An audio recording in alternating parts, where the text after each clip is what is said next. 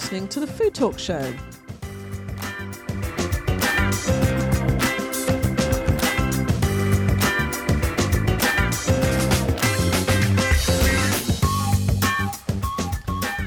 Hi there, my name is Susie Warren-Smith, and for the next 30 minutes, we're going to be talking all things food and drink. I'm joined, as usual, by my fellow presenter, AJ Sharp. Hello. Who I like to describe as a taste expert because you're a judge for the Great Taste Awards, loads of other awards. You're a food writer. You run a thingy, PR company called Sharp Relations. You like to say is a leading food and drink PR company. Absolutely. Don't know if it is. Probably is.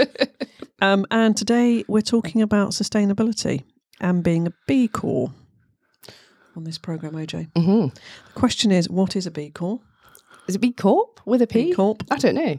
Just a question. And hopefully we're going to find out. And we're going to find out today because our experts are Jonathan Parker of Foodari. Hello. Welcome. So you're going to tell me all about it, I hope, because I want to learn lots. And Guy Tullberg of Tracklements, very familiar with your products, Guy. Good. I think Hello. Everybody is. The packaging's very distinctive, isn't it? Do you do Piccalilli? I think I've got Piccalilli in my house that's yours. Yeah, our version of Marmite. I think you guys do everything. Yeah, pretty much do everything. So, just to start off, Jonathan, can you tell us what Foodari is as an organisation, what they actually do? I mean, I do see your vans around. Hopefully behaving well and driving well. We distribute primarily fresh produce and dairy across the southeast of the UK. Working with many growers, we try to work with as many local growers as possible and make sure that we're promoting good local sustainable producers and supplying that to food service. So that could be a pub or a restaurant or something? It could be a pub, it could be a restaurant, it could be a local school, a local primary school. So a broad range of customers. And so basically what people do is they order stuff and then your lovely people get in a van and just deliver what they need when they need it?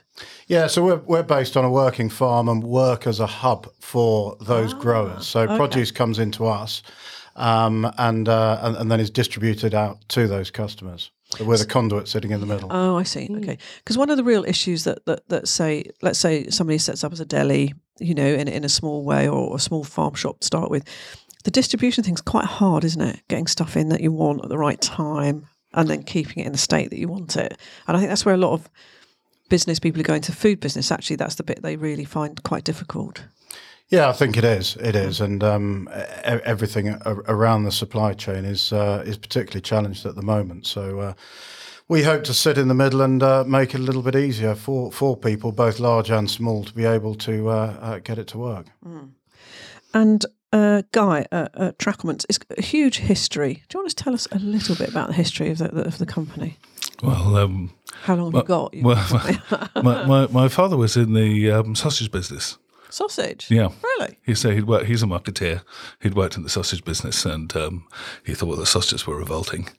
I think they probably were in about 1968. And he found a recipe in John Even's diary for whole grain mustard. So he set to work with an old coffee grinder and made the mustard. And then he'd have these sausage and mustard parties on a Saturday. He was actually running a restaurant at the time.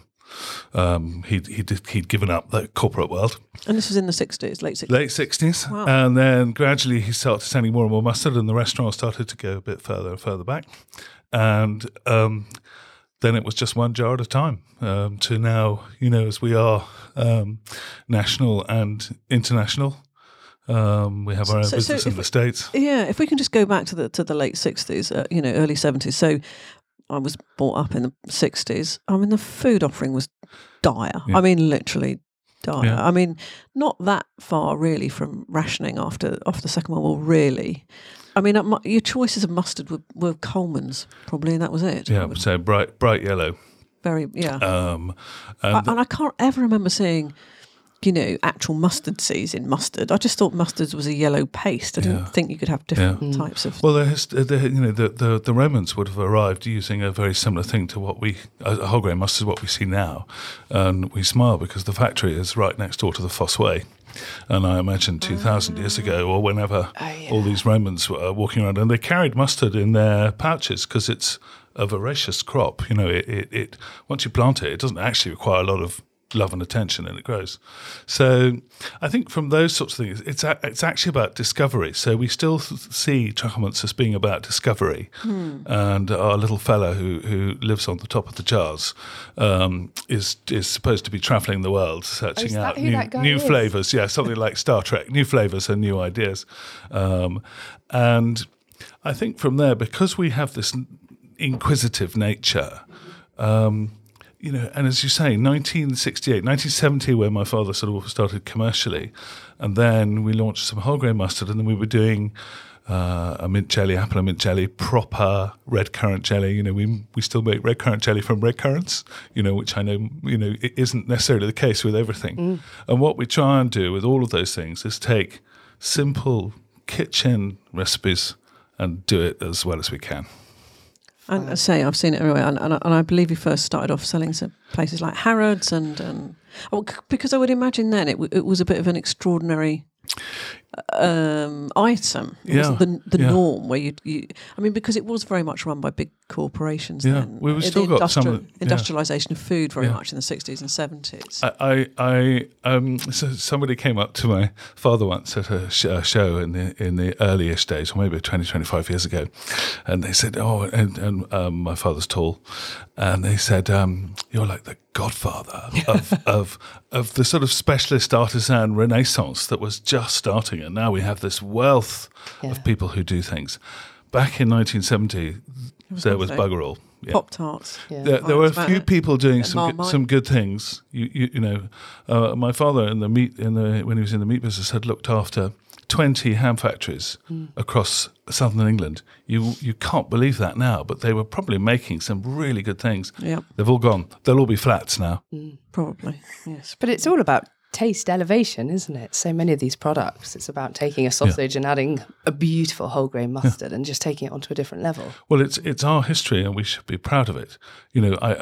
We do a lunch at Tracklements. If you come and visit us, we do lunch. It's pretty much the same every time. Pork pie, cheese, ham, thick cut ham, because I really like a nice Wiltshire cure, and all the different things that go with it. And it's amazing how people's faces light up. We've all got used to tapas, and now we have our own version. Just one Saturday, go off and do it. Just go, everyone will go, bing! Oh yeah, I've forgotten how good that was. See, that used to be our lunch when the kids were at home, teenagers on a Saturday, because they'll be going off doing different things, and it would always on a Saturday be, right, it's cheese, there's ham, there's salami, there's a bit of, olives, and that used to be their, French bread or sourdough bread or something. That used to be their absolute favourite. And as you say, the eyes light up because they can just choose, exactly what they want. Fascinating. Now, going back to you, Jonathan, B Corp, what exactly is it? Because we're beginning to hear more and more about it, but a lot of people still say to me, "I don't know what that is." Well, we see it is about having a responsible business, doing things in the right way. It's a certification process, isn't it? Yes, yeah. But in order to achieve that, you need to look at your business, look at how you're working, what your working practices are, how your suppliers are working. And indeed trying to work with your customers in order to make sure that you are and have a sustainable and responsible business. And that you're an ethical employer, you're an ethical person in the business world who pays people on time and looks after the supply chain and really thinks about every aspect of what you're doing and the impact it has. Yeah, it's looking at all of those different areas, which it kind of sounds pretty simple, but when you start to strip off into the detail, then it becomes slightly more complicated. And that's when you need to really have a look upstream and downstream, i.e. what are your farmers doing? How are they working? How are your customers operating? And then how are you working with the different stakeholders that you operate with at any one time? And as you mentioned a little earlier, the making sure and all of that stock management is quite difficult. And part of the reason why that is difficult is because there are so many different moving parts. And those moving parts may be literally moving parts like a van, a vehicle. There may be people, there may be suppliers, it may be growers, it may be other parts. So yeah, it's difficult. If somebody deals with Foodari as their sort of distribution partner, gets stuff delivered and all that sort of stuff, in a way, what it means is that you're their gatekeeper, in that you've already done and checked a lot of this stuff, so they're getting the benefit of all the things that you've done, along the supply chain and delivery and things like that. Yeah, we do a lot of checking, a lot of auditing. I find that there is that audit trail for certification and different standards that one wants. But equally, there's nothing that beats going and walking around a farmer's fields, chatting to the people that are picking a particular crop. That's how you really get to know how somebody is and operating. Provenance and how they're operating. Yeah. I do think I think it's quite prevalent in London. I think quite a few people know what that status is, but it's not that well known. But I do think it's making a bit more of an impact, don't you? That actual. Yeah, certainly. I've been to quite a few different sustainability forums recently, and B Corp is one of the hottest words. Yeah. And there are companies out there that are saying, in 5 years' time, I'm only going to deal with B Corp. Oh, yeah, that's going to happen. It is going to happen because there's this sort of authenticity and authority that comes with that. When you were always dealing with a local business, you'd know their staff. They'd be in the pub on a Friday night. You'd know if that was a good company to work for. Whereas this B Corp accreditation will tell you about a company that's based anywhere in the world, and you'll be able to get that assurance that this is a good company, that they've checked their chain from start to finish. I went to an investment thing a few weeks ago. I got asked to speak there, and they were saying there's so many people with so much money wanting to invest at the moment, but actually they will not invest unless you meet certain environmental and community and other types of ethical standard. And there is quite a lot of money apparently sitting, waiting to be invested, because so many companies haven't made that leap yet, and they really need to, because certainly if investors are making, that sort of criteria as a base for their investment decisions, you can bet your life that consumers are. Absolutely. And I think the corporate and social responsibility is high. And this new generation of people coming through, the bottom half probably of the millennials, the new Gen Z generation who are coming in, they really, really are hot on this. And they can smell authenticity, I think, a mile off. Oh, yeah. Guy, you're B Corp. I want to say that we felt we'd always been a B Corp. Yeah, probably. And we're very much about supporting our community, what we call our communities of suppliers that Jonathan was referring to. Our community that is our factory, we're 65 people. That is a community of people, and we're very localised. Our staff is very local, so there's that community. And then we have over 1,000 specialist retailers, butchers, delis, farm shops, who are our third part of the community. And I think the thing that we haven't quite touched on is treating your Tracklements, we call them, treating them well. They work in a factory. There's a lot of stuff going on in there. But we're asking everyone to make a really, really outstanding product every day. So we always joke, we ban passion in the workplace. It's an overused word. And I always say, if you go down and speak to the cooks and who make 60 batches of onion marmalade a day, tell them they're passionate about that. They'll just say they smell of onions, which is... And so B Corp also then, it gets rid of what I call the chaff. So people might say they do something, but B Corp says we do the do. Yeah, and I think it's hard work. It's not an easy thing to do. You cannot hide. So you've got to do it. And I think that process also creates something that I feel that's a business I want to work in and be proud of. Yeah. But it's a business that I hope will still be going in 30 years' time. 50 years' time, working on the same basis. And that was the other reason that we really went for it, is to create a sort of lasting impression on the business. Yeah. I think the consumer thing is gradually coming. But as I read to our, we gathered the team, we had our summer party on Friday, barbecue, and I gathered the team and we talk about B Corp. And one of the things there, if you actually look at what your memorandum and articles say, they say you exist to make profit for the shareholders. That's what it says previously. As part of B Corp, you change that to say you exist for all these different communities. So putting people and planet before profit, and you actually have to do that and lodge it with Companies House. And I was so inspired by that idea. Of course we need to make money. If we don't make money, we're not sustainable and we can't do the things that we want to do. But I really like the fact that there's no hiding place, and you can make a difference. Everybody can make a difference. I've just got to make sure that I put the right thing in the right bin. That's a start. Yeah. You know, I mean, the thing for me as well as what you started off saying is we want to behave like that anyway. That's part of our mindset. That's part of why it's a family business, and that's what we wanted to do. I think the thing with B Corp is it gives you a framework in order to know how to, what parts of the business you need to look at, because you might be great at this bit, but, we haven't really thought about that bit. So I think it does that. But more importantly, as you're saying, it gives you an accreditation that somebody outside will know that you are doing those things for sure, authentically, not just saying it as a marketing thing. And yet actually when you peel away, there's all sorts of stuff going on that shouldn't be. And it gives you that accreditation, which I think is important. We see that time and again in food. When we started the business in 2007, it was very much as a hub for local growers, and that was when local produce wasn't really known and consumed, and it didn't have the popularity that it does now. And then we gradually found that as popularity grew, suddenly everybody was talking about local produce and provenance, and then, as you say, you peel back the layers and, well, actually, it's just clever marketing. And do you know the thing I really hate, Jonathan, more than anything? And I've been in marketing all my life, and I just think it's absolutely disgrace.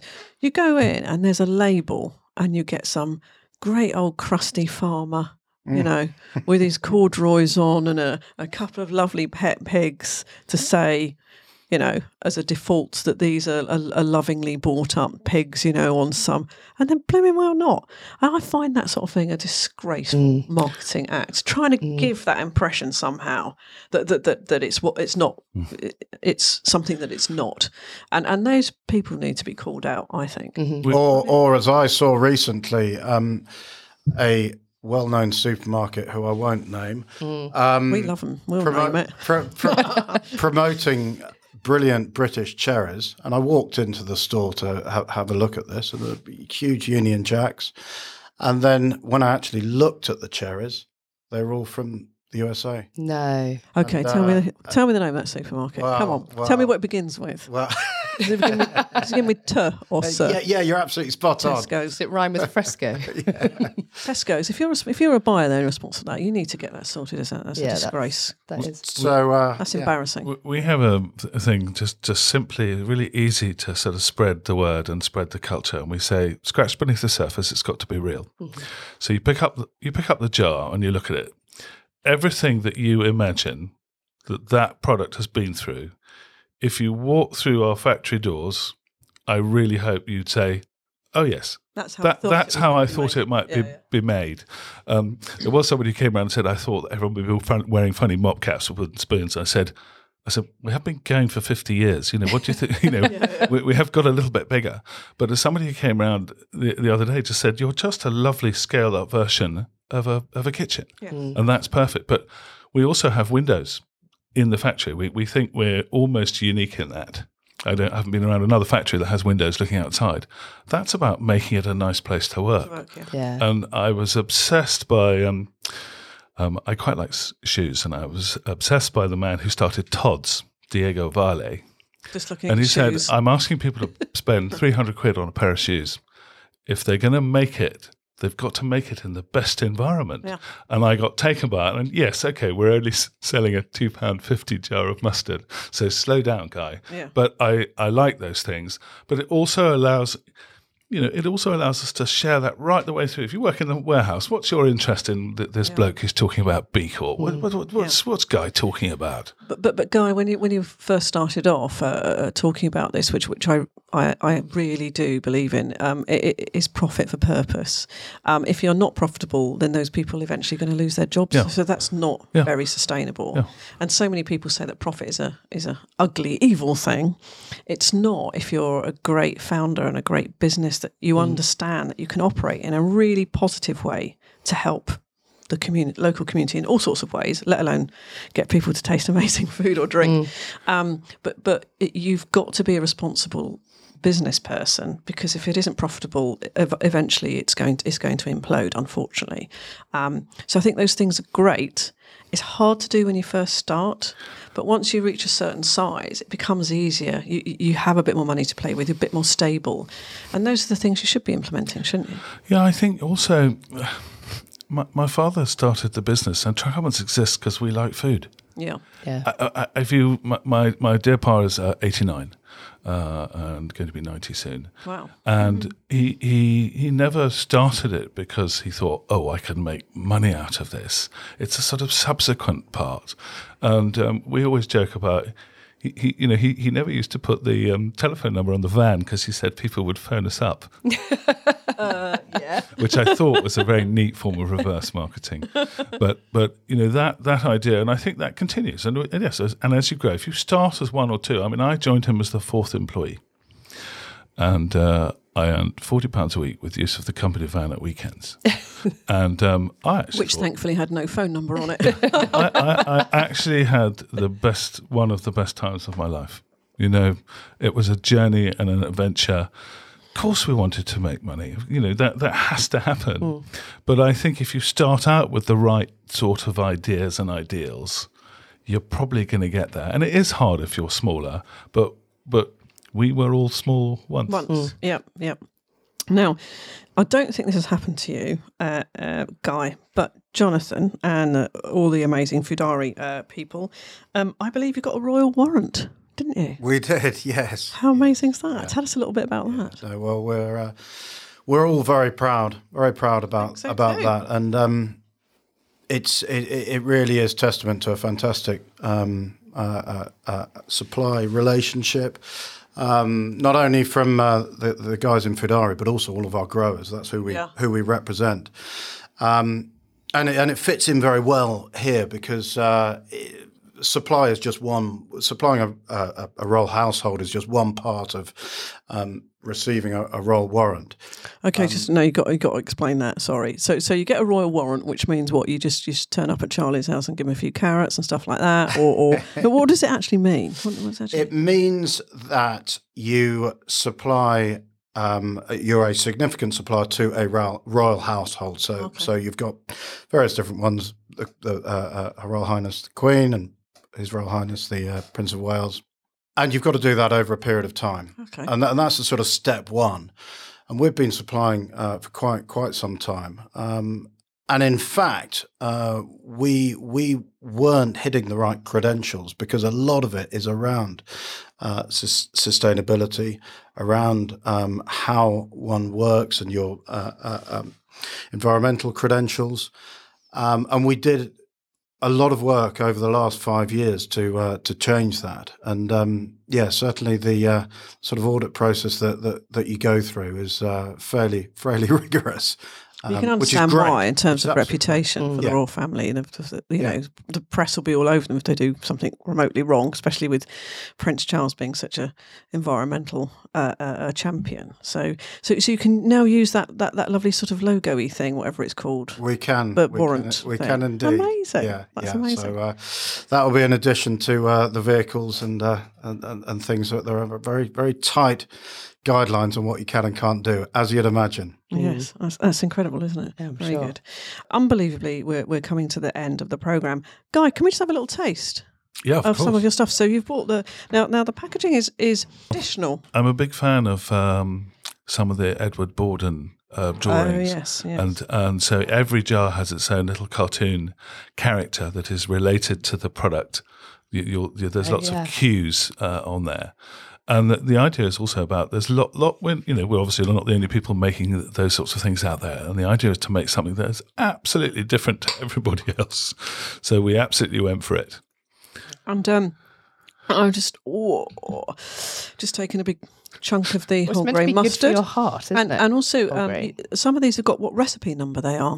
So I'm on recipe number 1, which I'm guessing is your mustard, Correct. which is the first thing. Yeah. And then over here we've got recipe number 3, which is a horseradish. Yes. And I've got recipe number 20, which is fresh chili jam.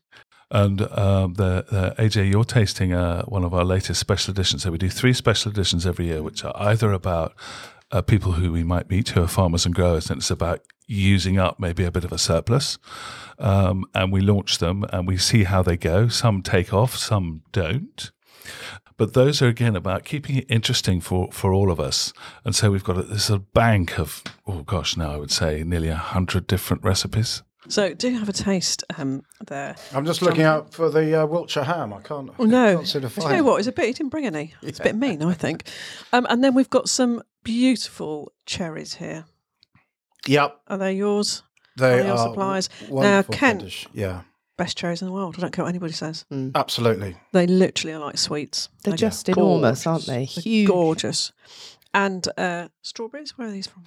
So the strawberries are Fiona and Hugh Boucher grow them in Tenham on Newlands Farm, and the cherries are Tom Hume's at Holding Court Farm, just the other side of Canterbury. Well done, guys. These strawberries literally look like they're just perfect. They're a professional photographer's dream, aren't they? Look at that. It's absolutely beautiful, full of sunshine. Those cherries are amazing. Oh, I wasn't sure if I was supposed to be eating them, but well, I don't think you are. But anyway, delicious. We'll move on. So what I'm going to do is I'm going to finish the programme, if that's all right, and then I'm going to definitely tuck into the cherries. Absolutely gorgeous. So, Jonathan Parker of Foodari, thank you very much. Can the members of the public you engage with you guys, or is it just food service and can they order veg boxes and things? Yeah, like that? we have a home delivery service for lovely Kentish fruit and veg. But the whole of southeast of England. Yeah. Yeah. So if you are a pub, restaurant, hotel, any of those things, farmer shop, or you really want to get the best of the vegetables that are around here, just go onto the Foodari website. We will do a link. So thank you very much for joining us, Jonathan. Thank you. And Guy, your products are all over the place, aren't they? I mean, you just fall over yourself. Yeah, if you're not 10 miles, can't see them. If you're not 10 miles from a stockist, there's something wrong. A bit disappointing. There's something wrong.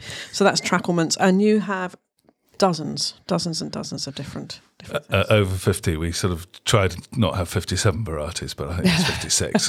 You're not far off, competing with Heinz there. So again, Guy Tullberg of Tracklements and all the people working in the Tracklements factory with the windows, looking out the windows. We love you. Thank you very much for doing what you do. You've been listening to the Food Talk Show, and we're syndicated to radio stations across the UK and further afield. But we're also available on Audible, Spotify, Podbean, iTunes, and the podcast app on your phone.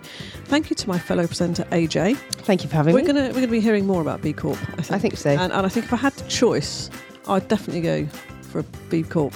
Absolutely. Company. Why wouldn't I could over somebody else, yeah. You know they're doing all the right things. So if you want to syndicate our lovely programme for free on your radio station, because we like to promote guys like this as much as we can, please do get in touch with us on hello@foodtalk.co.uk, and I hope you have a jolly good week. I'm just about to tuck into the beautiful cherries. Have a great week. Bye-bye. Pass me one of those, they're absolutely gorgeous.